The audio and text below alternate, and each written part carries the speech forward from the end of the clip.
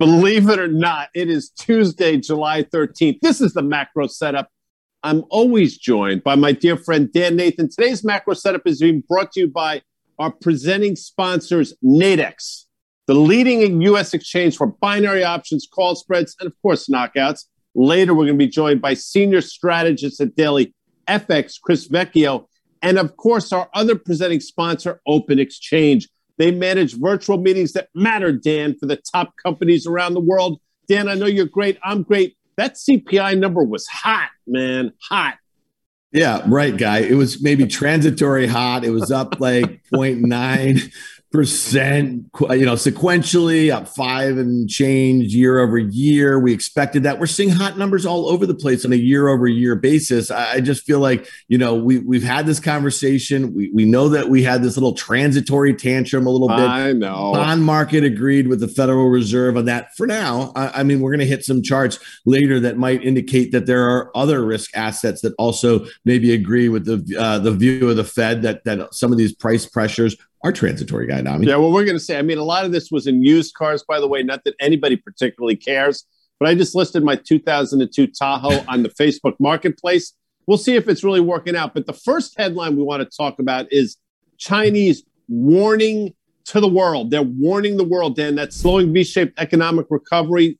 Maybe people should start taking note because that's been the engine. If that engine slows down, one must wonder what's going to happen here in the Etats Unis. Yeah, well, this is a page out of the playbook, Guy, from the post-financial crisis. If you recall, there was a huge commodities boom in like 08, 09, right when the globe was in this kind of this credit crisis, if you will. Chinese stimulated, and they just went through this massive spree of buying commodities. So we saw a huge run-up. I think what's interesting here this time, and listen, and there were concerns about inflation back then. I mean, people were screaming from the rooftops about the Fed and quantitative easing and all this easy money all over the globe was going to lead to runaway inflation. It never really came. Now, you obviously have a slightly different view about what the CPI measures, right? If we're really actually measuring inflation properly. But this China headline is interesting because we've been pretty domestically focused here. We feel like we did not do a great job with the lockdowns and the quarantines, but we did do a good job with the vaccines. And our economy kind of opened up quicker than most of the other developed economies, except for China. We know that they came out of this quickly. So the fact that they had that reserve cut on Friday that really got our markets going, we haven't seen that sort of action from across the season in a while. This is worth paying attention to what the Chinese are doing right now. No question about it. And listen, we've talked about the individual names, obviously what's going on in Didi, but Baba, all those stocks, you wonder how long they will allow those stocks to sort of meander or be underwater. My sense is for a period of time, but then they're going to, as mostly they do, they're not going to let their giants fail. And I'm not suggesting they're on the brink of failing, but at a certain point, I think they do come in. We'll see. But that brings us to our first chart, Dan. And our first chart is typically the S&P 500. And here we are, that hungry alligator. Well, nobody's fed it for a long time here, Dan Nathan. And as we continue to go through this, seemingly 4,400 is just a bit of a speed bump. Here we are. That chart does look great, without question.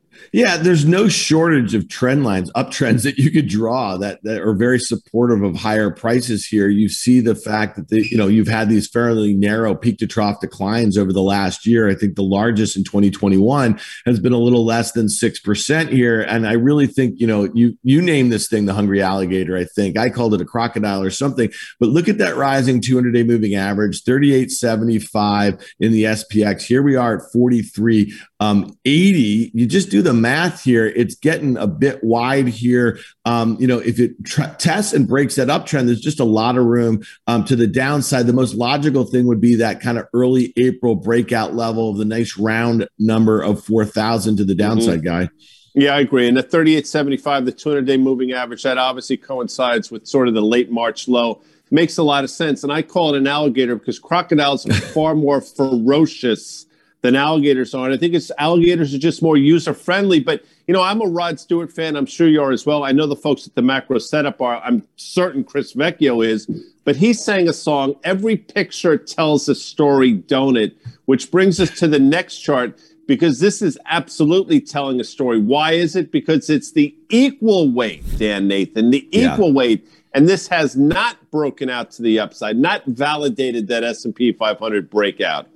Yeah, and I think that what's most interesting about this chart is just look over the last 3 months, the consolidations obviously held that uptrend line, but really it's not accounting for the outperformance of the FMAGA complex: Facebook, Microsoft, Apple, Google, and Amazon. All of them make up 23% of the weight of the S&P 500. They've massively outperformed for the most part. Apple has just played a little bit of catch up. It's still underperforming the broad market, but all the other names are outperforming. Some, Google, for instance, up more than 40% on the year in a big way. They are dragging that runaway breakout in the S&P 500. But I think, to your point, Guy, it's really important to get a sense of we're seeing a lot of rotations, and under the hood, the breadth is not particularly great in the large caps. And we bring this up now because we're 2 weeks away, on this July 13th, from what are going to be, I think, some of the most fascinating earnings releases we've seen in quite some time. That FMAGA complex at the end of July, and I think it's worth watching that.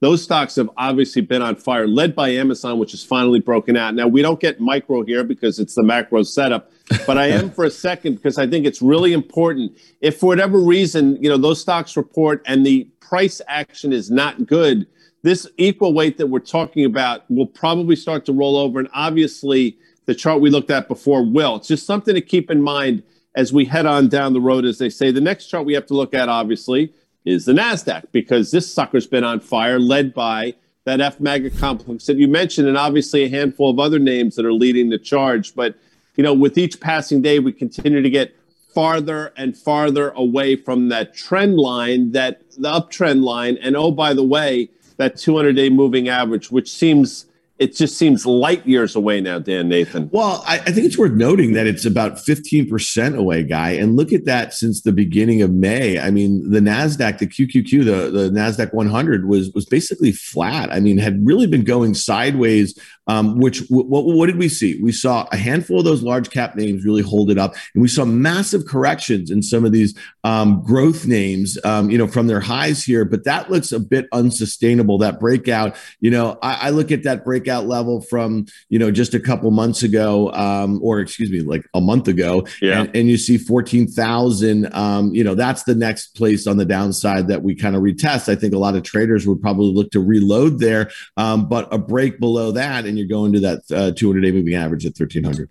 Which is pretty remarkable. Again, we haven't seen that in a quite a long time. Yeah. And the fact that each passing day, listen, it just leads me to believe mean reversion is coming. I have a King Charles Cavalier Spaniel, very needy dog. His name is Russell, which brings us to the next chart. The Russell seems to be very needy as well. It doesn't know what it wants, extraordinarily needy, but we've been in this sideways action literally for the last, 5 or 6 months. And I attribute that to the fact that, rates topped out at 175. They've obviously moved down to 125. We'll look at that chart next. But the Russell's trying to figure out, what does it want? Does it want continued growth in the form of higher yields, or does it want yields to sort of stay at 1.5?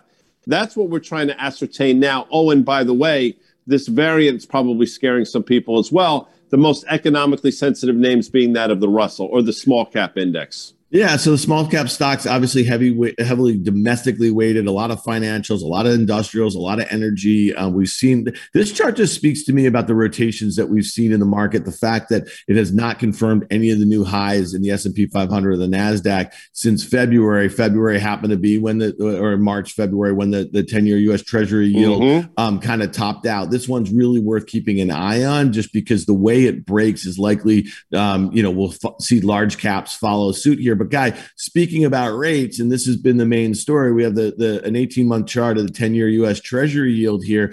We see that downtrend from March. It stopped kind of where a lot of technicians thought it might stop, at that 200-day moving average. But this is going to be a battleground, if you will, because some people, me included, think that probably breaks the 200-day and maybe gets to 1%. Even this hot CPI number, I think we're going to have fits and starts with the economic data that's going to give the Fed Fed plenty of cover, definitely through the Fed meeting at the end of this month. And then we have a whole month or so, or a little more between now and that Jackson Hole meeting where maybe they signal a taper or so. But in the meantime, I just don't think hot data is going to be the thing that's going to make rates rip right now. Yeah, clearly it's not. And kudos to you, by the way. You've been saying 1.25 in a 10-year. You've been saying it for months, and you've been right to say it because lo and behold, that's where we traded down to.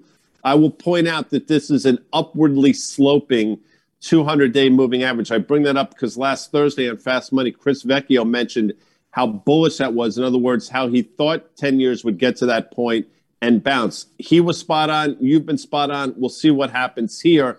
But to your point about the hot data, you're right. Nobody seems to care. And to be honest and respectful, and for full disclosure, 30% or so of that CPI number was created by used car sales, which almost by definition, is transitory. I would give you that. But it's something to keep an eye on. We traded down the 200-day. We held. We bounced quickly. We'll see what happens here. But this, to me, this chart and the dollar chart are the two ones that you have to continue to watch.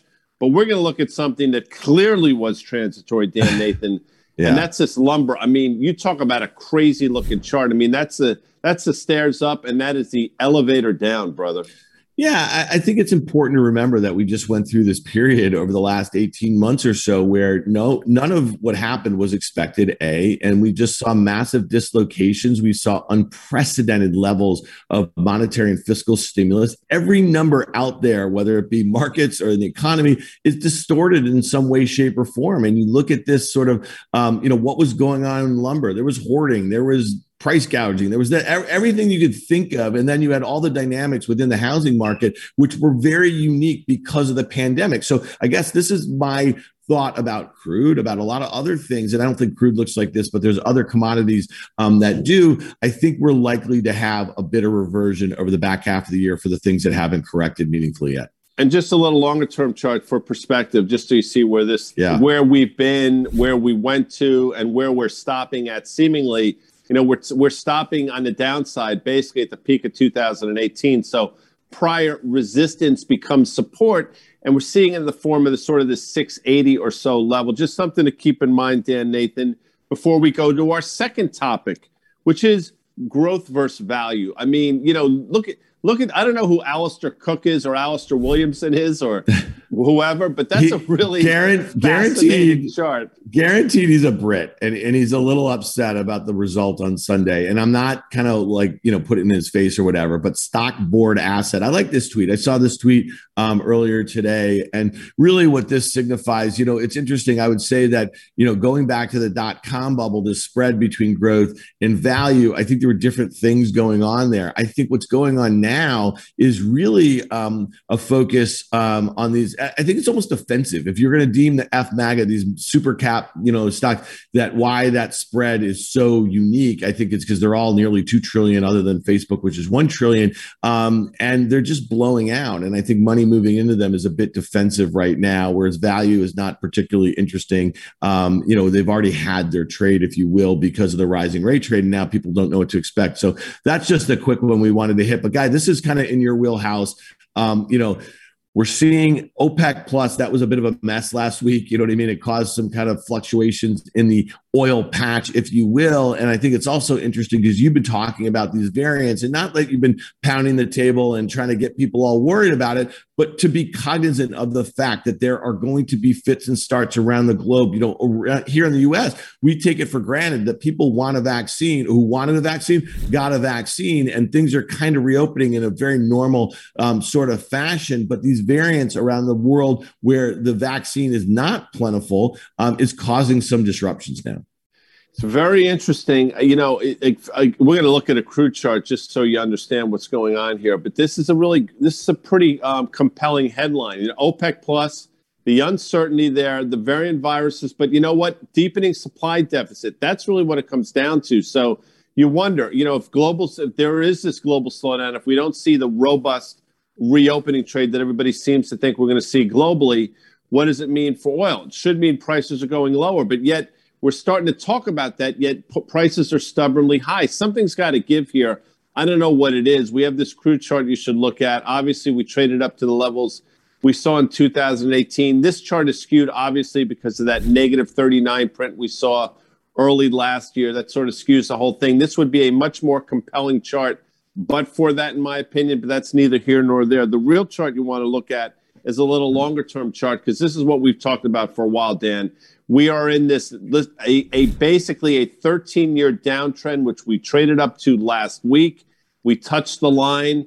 We're still here. Either something meaningful is going to happen on the downside, or we're going to break through that line. I happen to think we're going to break through that line and sort of test levels we saw in 2013 or so. But that's what makes markets. I'm sure you have a much different view. No, I just don't. And I think that, again, back to your point, Guy, maybe we get a little bit higher here. I just don't think we're going to make a run to 100. That would be the next level. That was that 2014 high. And I think there's a lot of things at play here, because I think, what's different about the reopening trade for this crisis versus the global financial crisis was that, it's going to be a rolling crisis here, because there's just going to be different economies opening at different paces and different levels of stimulus. And we already know that ECB is talking about taking their foot off the pedal at some point. I suspect we hear that a little bit. And I just think that if we get to the end of Q3 and markets start pricing in a tapering at some point in Q4, then I suspect the dollar remains strong. I suspect that you see rates go higher, and I suspect that things like crude oil go lower. And I think we're going to get to normalized levels of some of the supply chain issues that we have,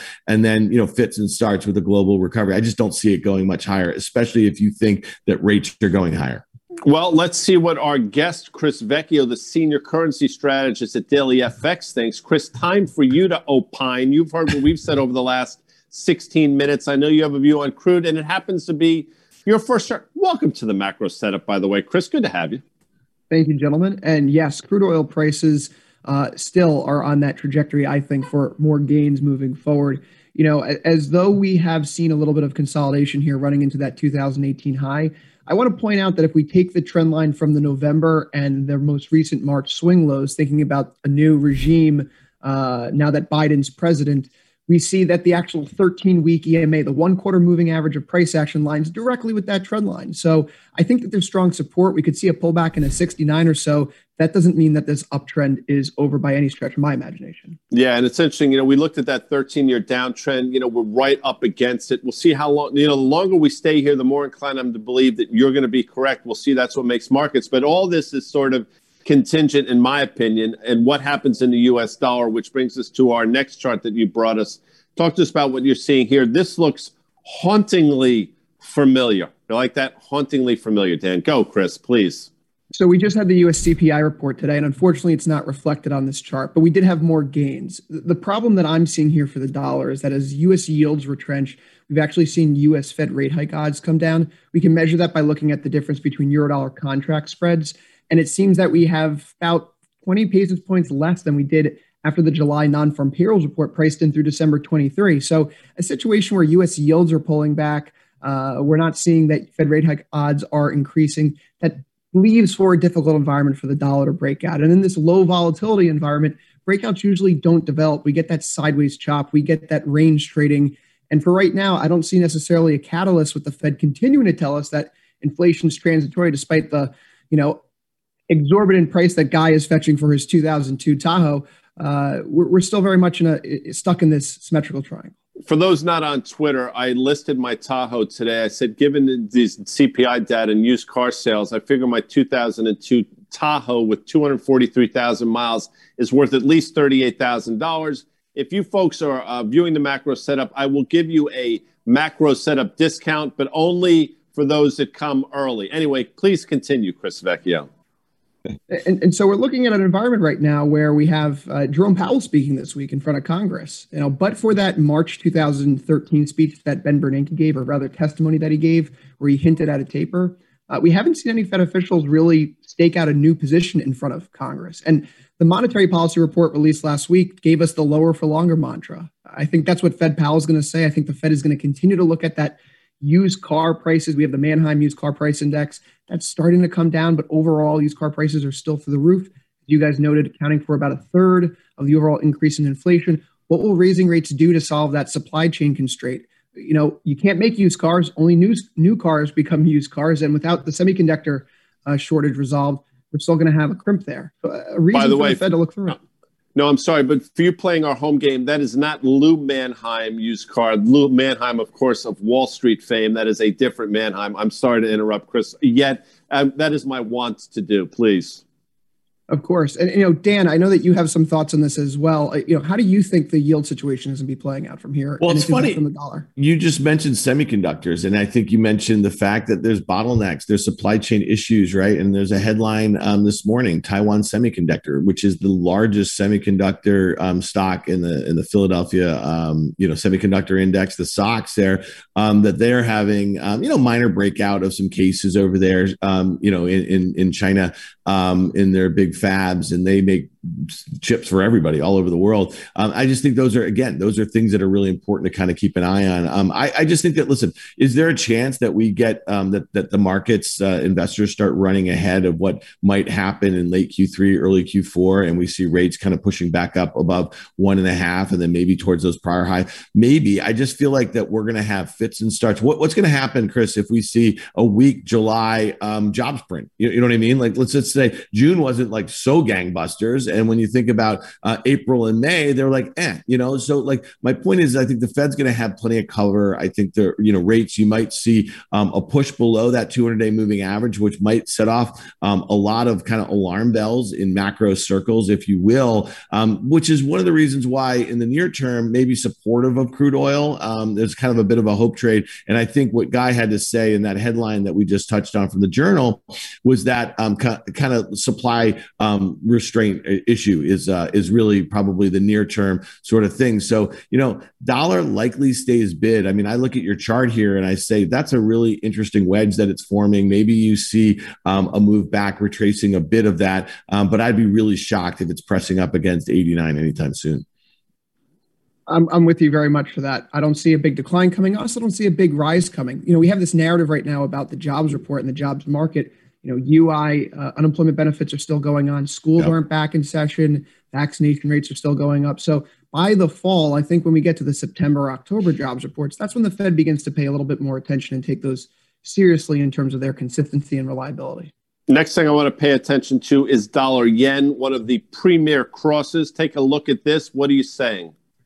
So we have dollar yen breaking out from a multi-year trend line, and that breakout has begun to take two different forms. When we last spoke 2 weeks ago, we were talking about a potential ascending triangle, and just by nature of price action, it appears that we had a false breakout. The chart's morphing a little bit here, but dollar yen is the most interest rate sensitive U.S. dollar cross because JGBs just don't do anything. And so this is our proxy for U.S. yields in effect. If the 2-year yield is going up as it is today, dollar yen is going to do well. In an environment where stocks are going up, dollar yen will continue to do well. But then again, if we're talking about stocks going up and perhaps a rebound in yields, I'd rather look at crosses like CAD yen, which has exposure to oil, or Aussie yen, which is more exposed to global growth conditions than dollar yen in particular. But either way, there is still some hope here, so to speak, that we may see some more gains. If this rising wedge is indeed the prime focus of markets, it speaks to perhaps a weaker equity environment, lower U.S. yields, maybe more chop and risk off for the foreseeable future.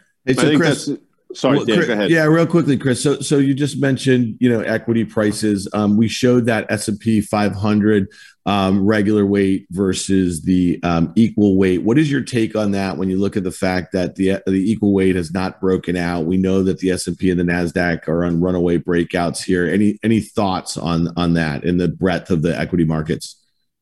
Yeah, typically when we see that the equal weighted index is underperforming the market cap weighted index, that's a sign that you don't have strong participation, that there's a few names at the top that are carrying everyone. Yeah. And so that, again, speaks to this whole asset churn, this reallocation that may be occurring over the next few months.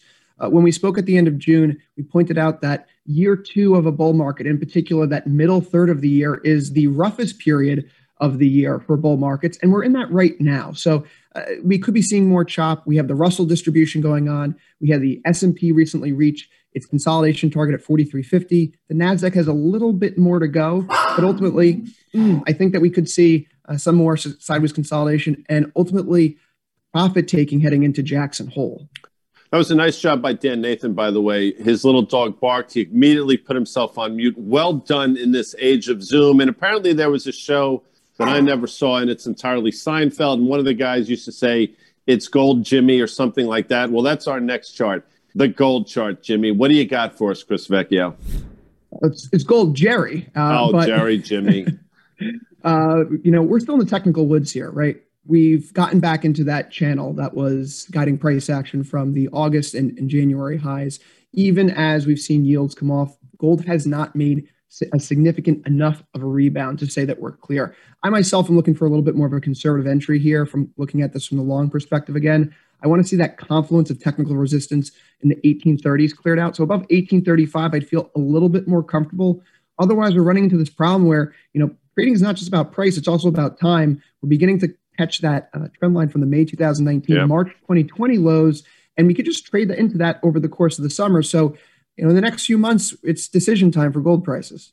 No doubt about it. I mean, it's make or break. I think gold. I think you're right. It's got 3 or 4 months where it's got to make its move. Otherwise, everything that possibly could have been bullish for gold has happened, in my opinion, over the last 4 or 5 months. Not least of which is going to be our bonus chart, which we'll get to in a second.